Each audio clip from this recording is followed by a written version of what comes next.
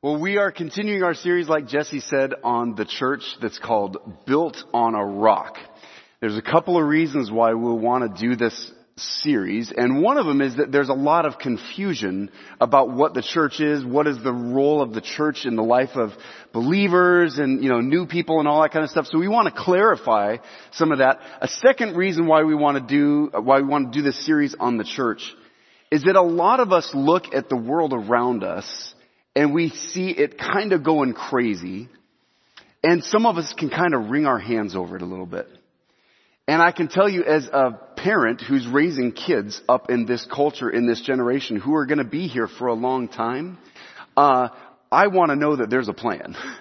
And when we talk about the church, part of what we want to establish here this morning and going on in this series is this. Jesus said he would build his church, and the gates of hell will not prevail against it. Brothers and sisters, we have a hope.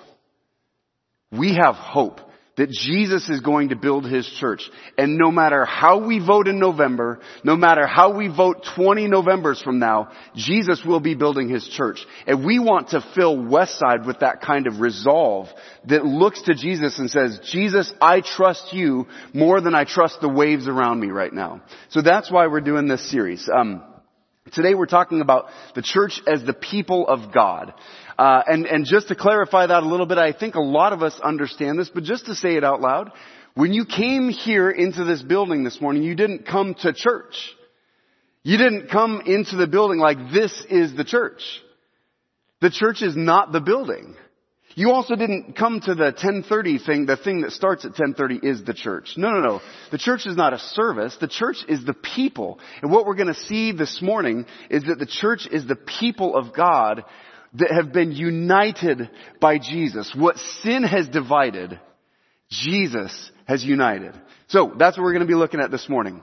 Now, I want you to take a quick look at this. How many here ever had a record player? Please raise your hands. Yes. So, way back in the day, before streaming services, before Spotify and Apple Music, before CDs, right? Before cassette tapes, and right now you're thinking, gosh, how old is this guy? All the way back there were these things called records.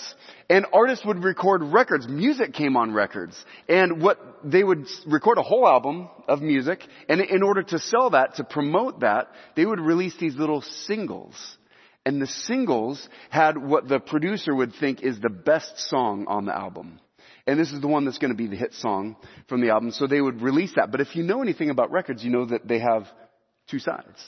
So these singles came with the A side, the single, and they came with, anybody know what it's called? The B side. Yeah.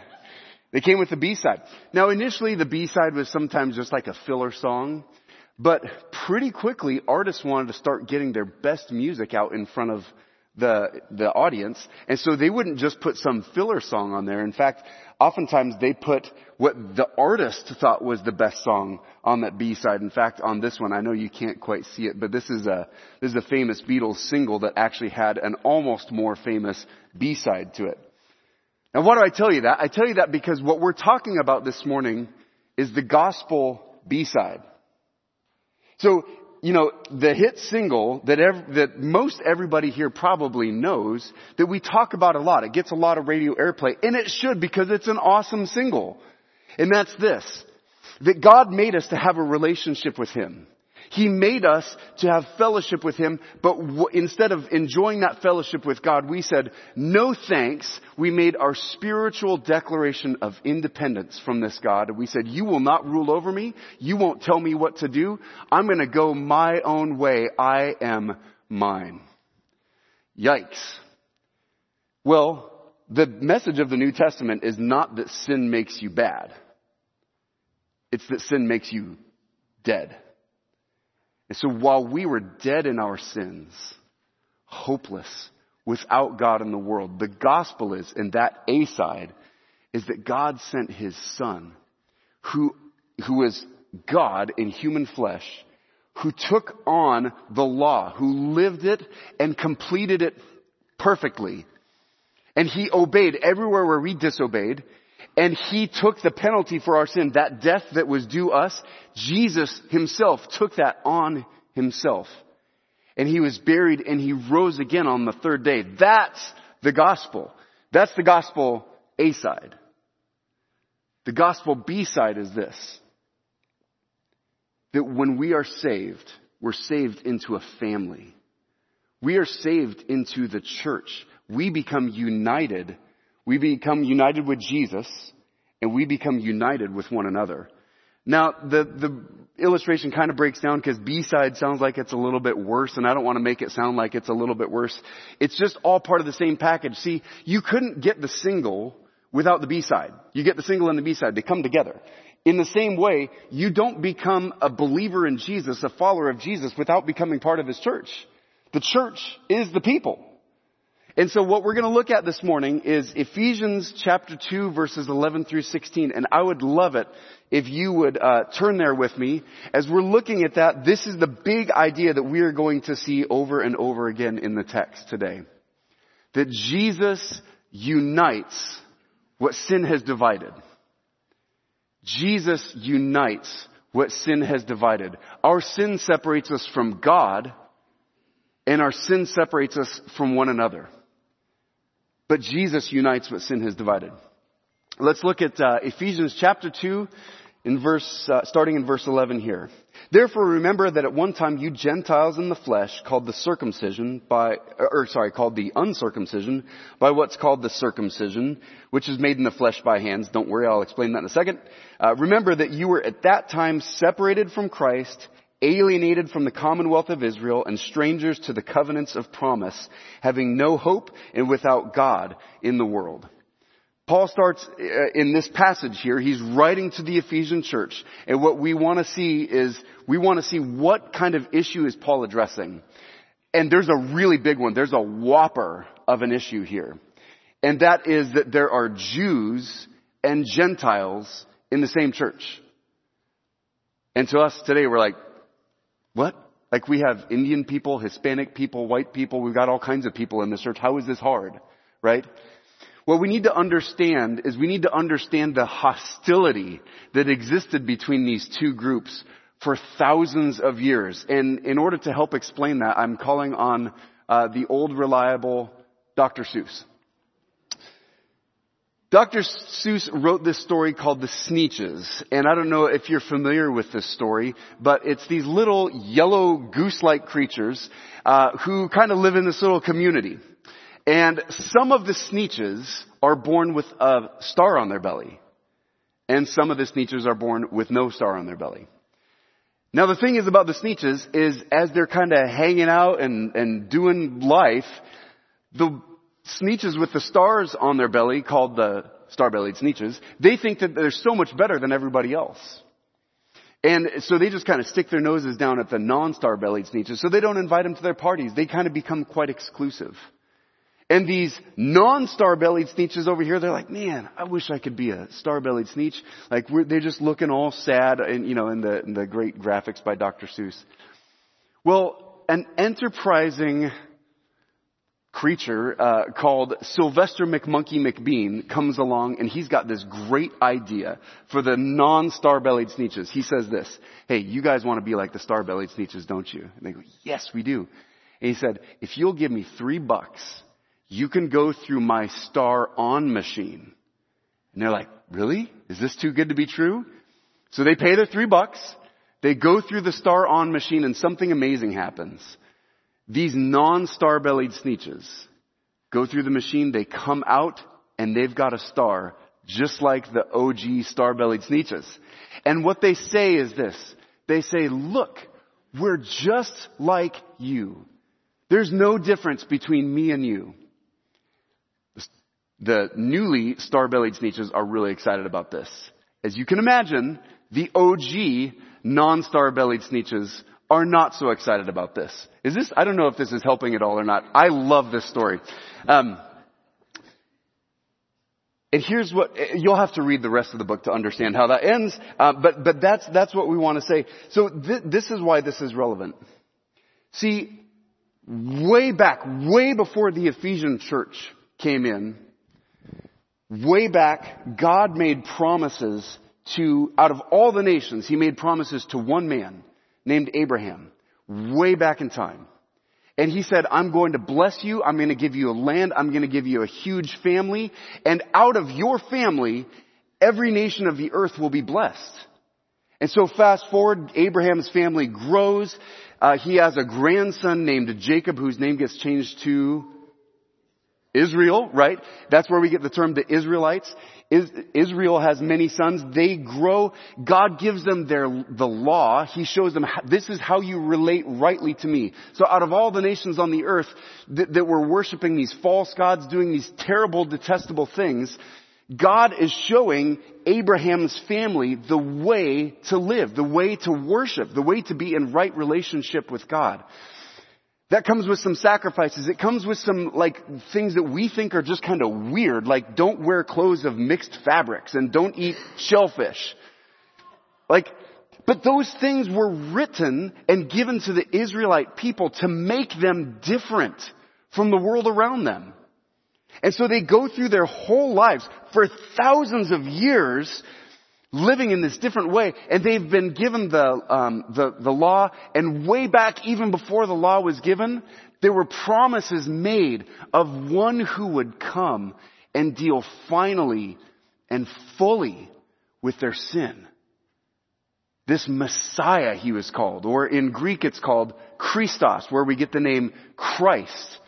This Christ would come and He would bear their sin. He would be the sacrifice to end all sacrifices. And so when Jesus comes onto the scene, of course, some of the Jews reject Him, but many of the Jews believe, and the church is formed, and it's all these people who have been looking forward to this Messiah for all their lives. Whoa, what a great thing. But then as the church starts to kind of grow, all of a sudden these Gentile people, and Gentile just means non-Jewish. So it's like the Jewish people and everybody else. So the Gentiles start believing, and they're like, hey, we have stars on our bellies just like you. And these star-bellied sneetches all of a sudden are like, I'm sorry, you're not just like me. You know, I've lived this way for my whole life. And now all of a sudden you think that just because you've got this faith in Jesus, just faith, you think that makes you just like me. Can you imagine that if we had that in our church today? Oftentimes we actually don't have to imagine quite so hard.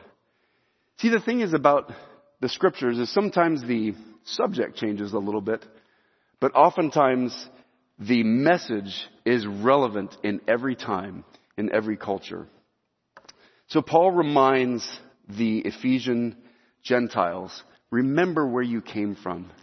He said, remember that in that time you were called the uncircumcision. And I actually am just going to skip that part. Remember that you were at that time separated from Christ, alienated from the commonwealth of Israel, and strangers to the covenants of promise, having no hope and without God in the world. Going on here. But now, in Christ Jesus, you who once were far off have been brought near by the blood of Christ. For He Himself is our peace, who made us both one. What does He mean by He made us both one? Well, Jewish people and Gentile people. He put us in the same church. He has made us both one. And has broken down in His flesh the dividing wall of hostility. That dividing wall of hostility. This is such a cool picture, I think. So in the temple in Jerusalem, where the Israelites would go to worship and offer their sacrifices, there was a place where Jewish people could all go. There was a gate where some Jews could go beyond this part, and some couldn't go beyond that part. But outside of all of that was this place called the court of the Gentiles. And there was a wall to distinguish where the Gentiles could go to observe worship of God and where the Jewish people could go to actually worship God. And this wall had a sign on it, and that sign said, no Gentiles beyond this point. Enter at your own risk.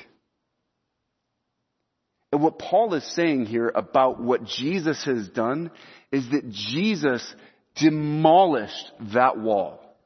He took that dividing wall down. So it's not saying, Gentiles, you can only come so close to God. He's saying you can come right up in. And how did he do that? I love this. It says that he did it by abolishing the law of commandments expressed in ordinances. That's a weird phraseology, but I want us to think of it like this. That Jesus came and he fulfilled the law so that law had no more purpose anymore. It's like it's completely fulfilled. So why would they try to keep living under that law? And that's a little bit hard for us to understand. So I was thinking of it like this yesterday. So my son Matthew he's a driver. He's 17. A while back, he got his permit. And so when he got his permit, he was learning to drive. He had to have an adult with him all the time in the car. He's driving along and he's doing fine. But he gets to the point where he's like, okay, I'm ready to pass my test. Then he takes the test and he passes the test. Yay! And now he's a driver. So what does he do with his permit? He's got a driver's license. What does he do with the permit?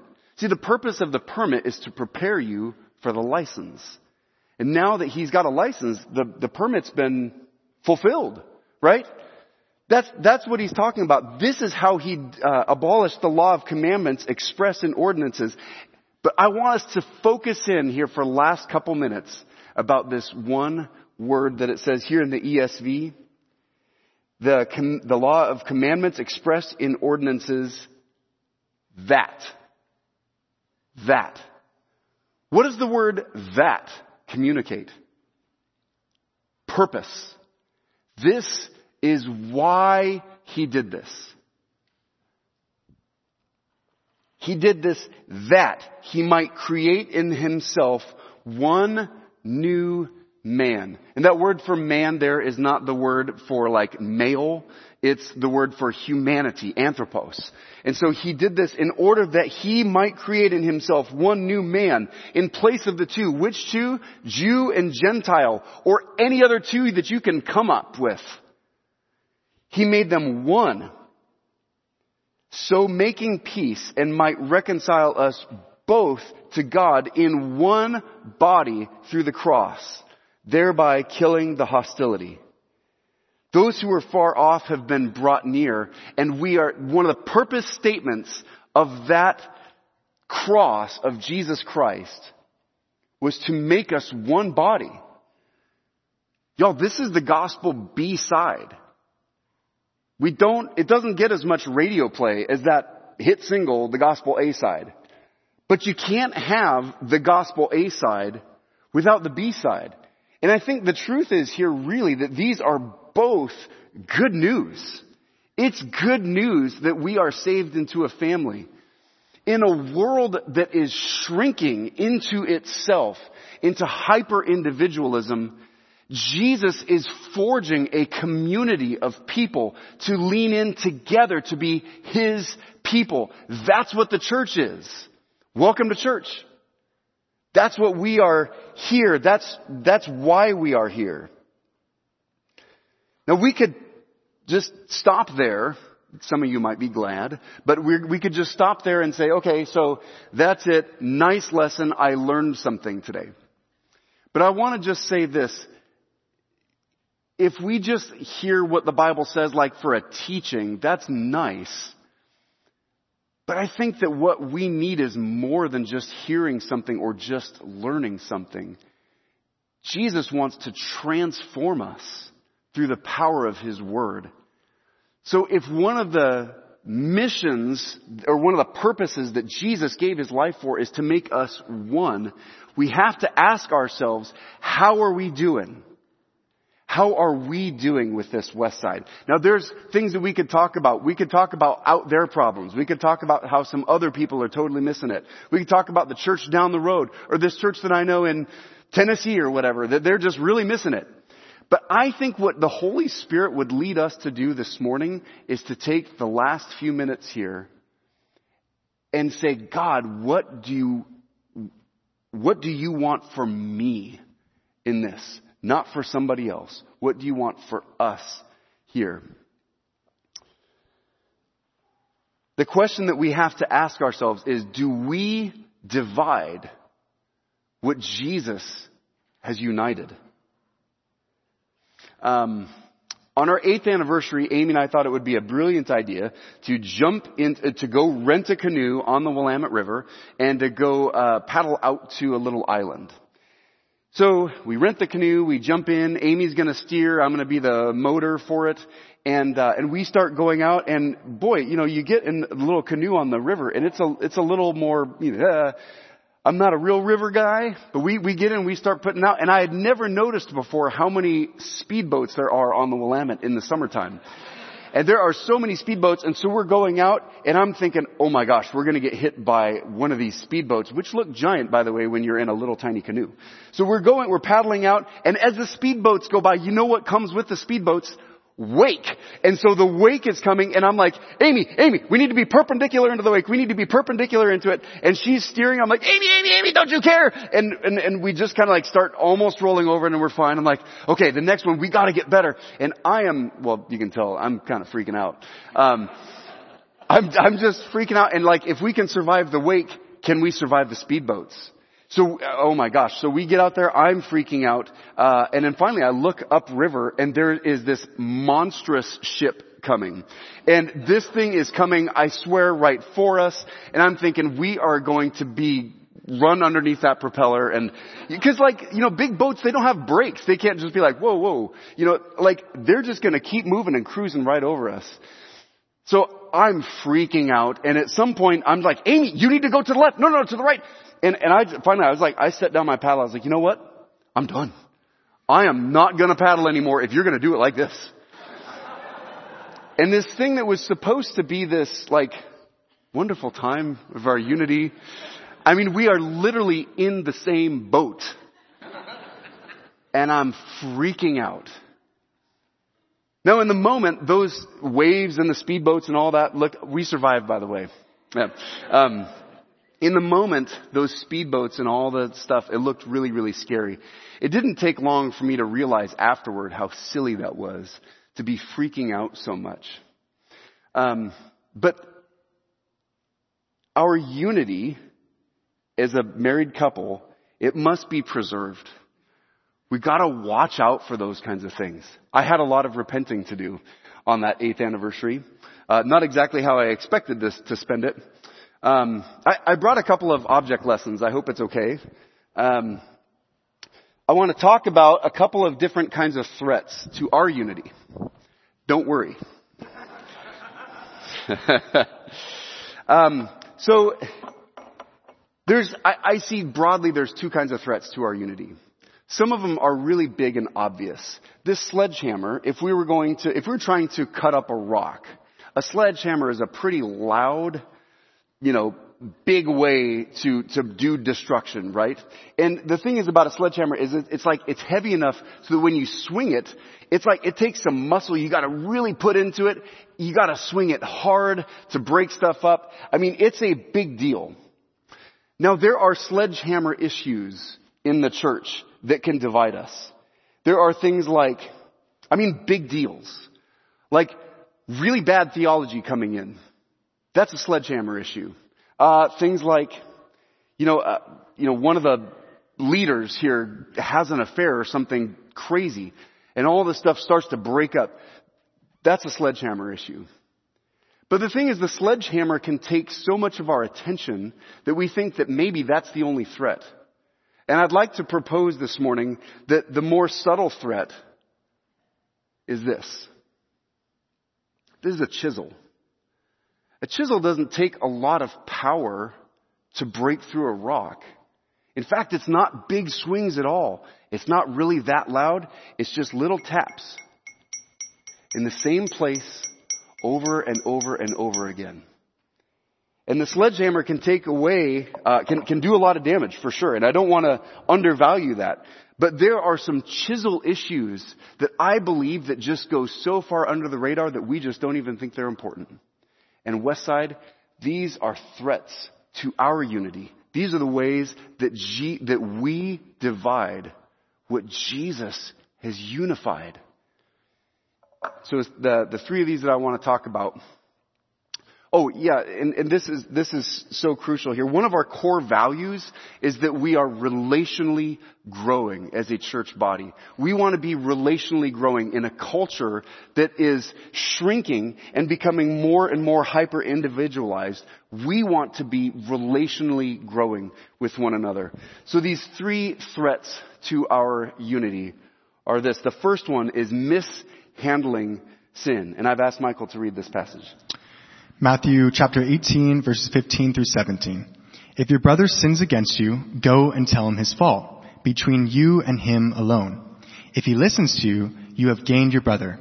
But if he does not listen, take one or two others along with you, that every charge may be established by the evidence of 2 or 3 witnesses.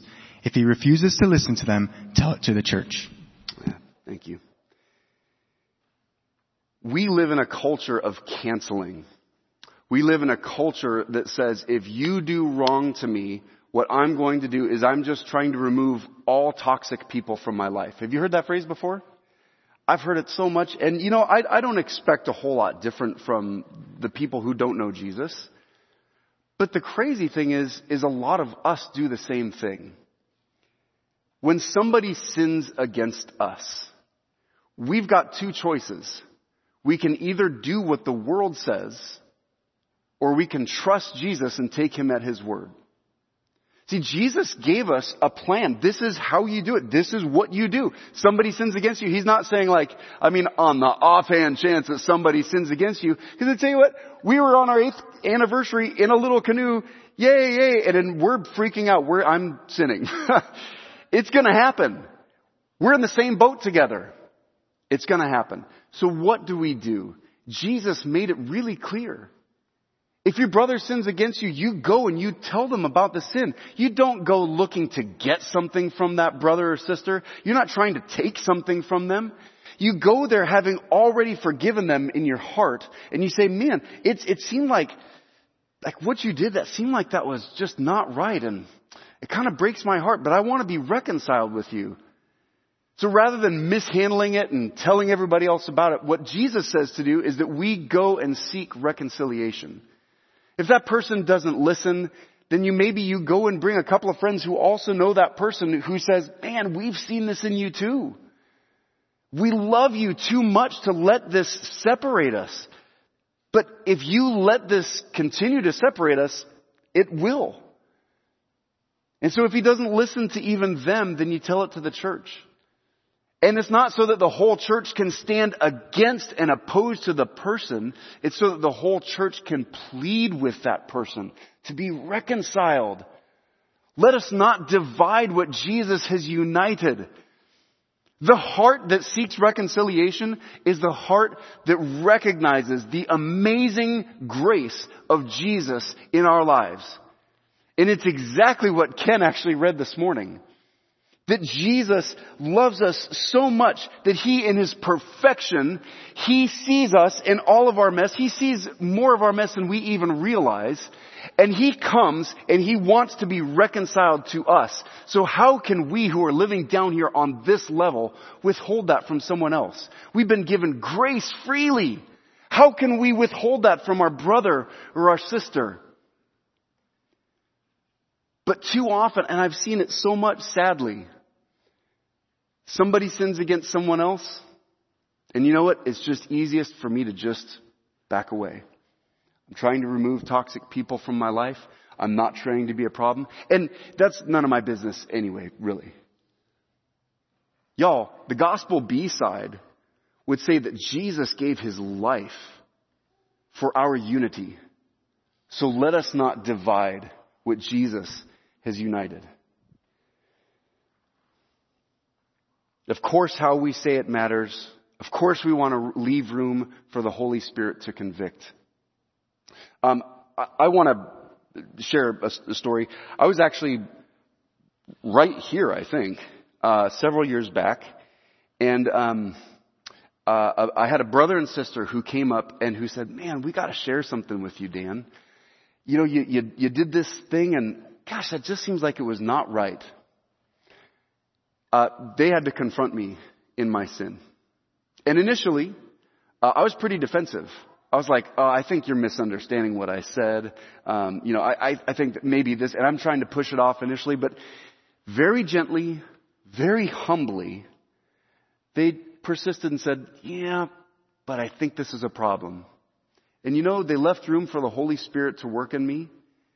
And you know what happened? I got convicted. I said, man, I think you're right.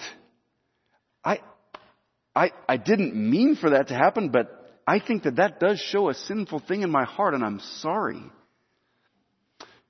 Let me tell you what happened with that brother and sister. I knew them most of my life. But what happened is they became closer to me than ever.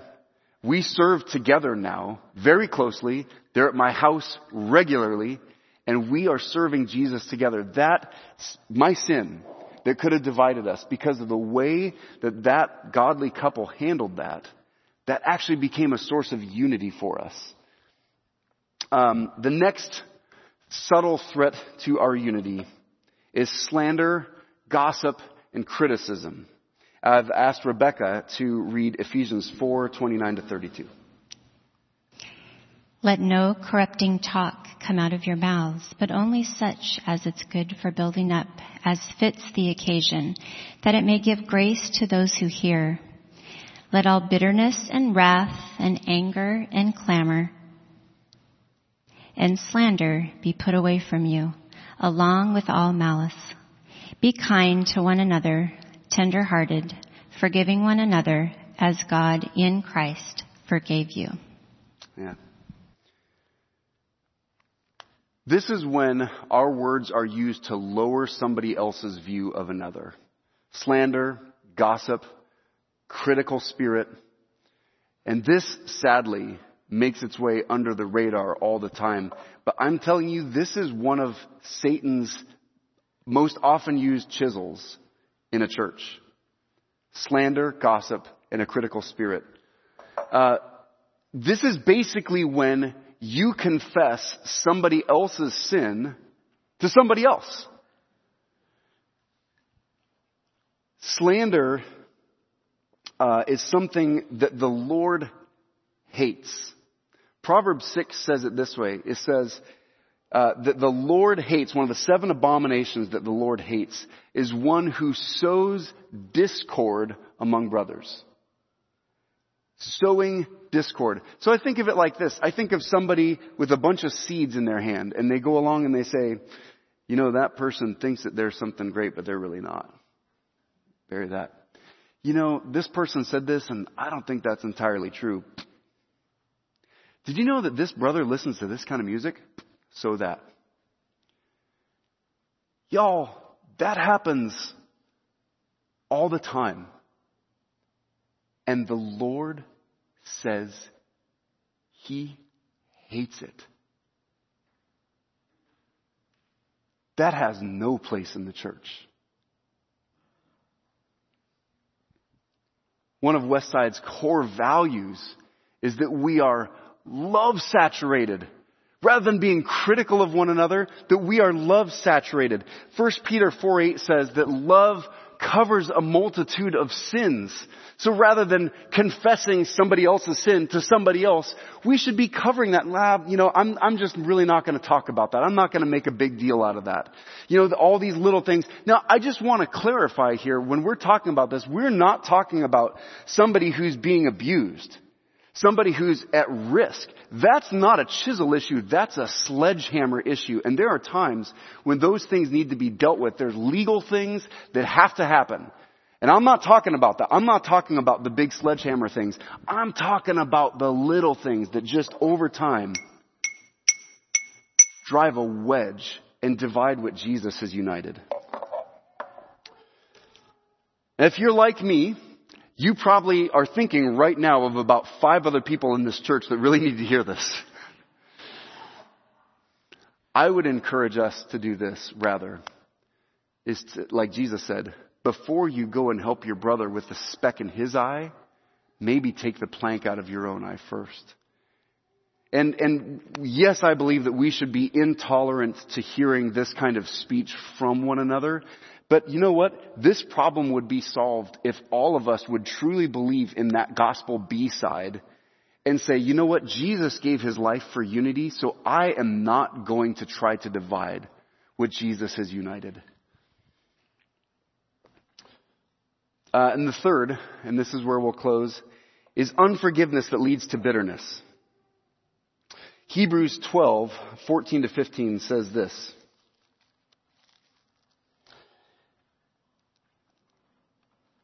Strive for peace with everyone, and for the holiness without which no one will see the Lord. See to it that no one fails to obtain the grace of God, that no root of bitterness springs up and causes trouble, and by it many become defiled. This root of bitterness that the author of Hebrews is talking about, this is a major problem, but it starts with a very simple thing and a very common thing. It starts with unforgiveness. Unforgiveness leads to a root of bitterness. How common is unforgiveness? It's all over the place. It's all over the place out there, but what about in here? What about in your heart? What about in my heart? Unforgiveness is like a slow leak in a roof that over time creates just a major problem. And it's just a very slow leak and a little bit of water, but over a long period of time can absolutely collapse a roof and destroy a house. But, you know, when the snow was coming and the ice was coming and the wind was coming just a couple of weeks ago, that destroyed some houses and that got a lot of attention. But you know what can be just as destructive is that little trickle of unforgiveness that stays unforgiven for so long that it becomes toxic. It steals your joy. It makes you easy to offend. And that bitterness will consume you. That's the thing, is it's described as a root. I spend a lot of time in my 9 to 5 thinking about roots. And one of the things about roots is you can't see them. So you might have a root of bitterness in you that you don't really see. But brothers and sisters, we've got to have people in our lives who can point that out to us and say, man, I hear you coming out with some really harsh criticism about that brother or sister. Like, maybe you need to confess this unforgiveness.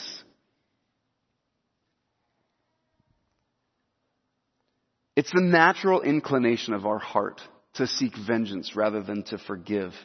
But when we remember the glorious good news of what Jesus has done for us, how could we withhold that forgiveness from anyone else? Jesus, who has forgiven miles of debt, how can we not give a millimeter? Maybe right now the Lord's showing you some bitterness and unforgiveness that you've harbored in your heart. And maybe as soon as it comes up, you don't even need somebody to point it out to you. Maybe you already know what this is. I would love to encourage you, don't shrug this off. Today, if you hear his voice, don't harden your heart. This last passage really says it all, I believe. And I would love it if we could stand up and read this together. We'll be reading it just right here from off the screen. This passage says really everything. I guess I could have just read this right at the beginning and then we could go home and eat lunch. So sorry. But it says this. It says, let's read it together, okay? Put on then as God's chosen ones, holy and beloved, compassionate hearts, kindness, humility, meekness, and patience, bearing with one another. And if one has a complaint against another, forgiving each other. As the Lord has forgiven you, so you also must forgive. And above all these, put on love, which binds everything together in perfect harmony. And let the peace of Christ rule in your hearts, to which indeed you were called in one body. I want everybody to say those last 3 words with me again. In one body. Yeah. Our attitudes toward one another reflect what we most deeply believe about the gospel. Our local church, our congregation, not our building, not our services, we are a demonstration to the world of the gospel that we believe in. Do you think it would stand out to the world if we were slow to anger, if we were quick to forgive, if we were willing to have someone point out something in our lives that is displeasing to the Lord, and we were willing to go have that hard conversation with that brother or sister? Do you think that would stand out in the world? I believe it would. Jesus believed it would too, because this is what he said. By this, all people will know that you are my disciples, if you have love for one another. Lord, we thank you for saving us. Thank you for giving us hope for now and for eternity. But we also thank you for that B side of the gospel, that you have saved us into a family, that you saved us into a church. Lord, thank you for uniting what sin has divided. Help us as your people to never divide what you have united. Help us, Lord, to be your church, to be one, to have love for one another, and so prove that we are your disciples. In Jesus' mighty name, amen.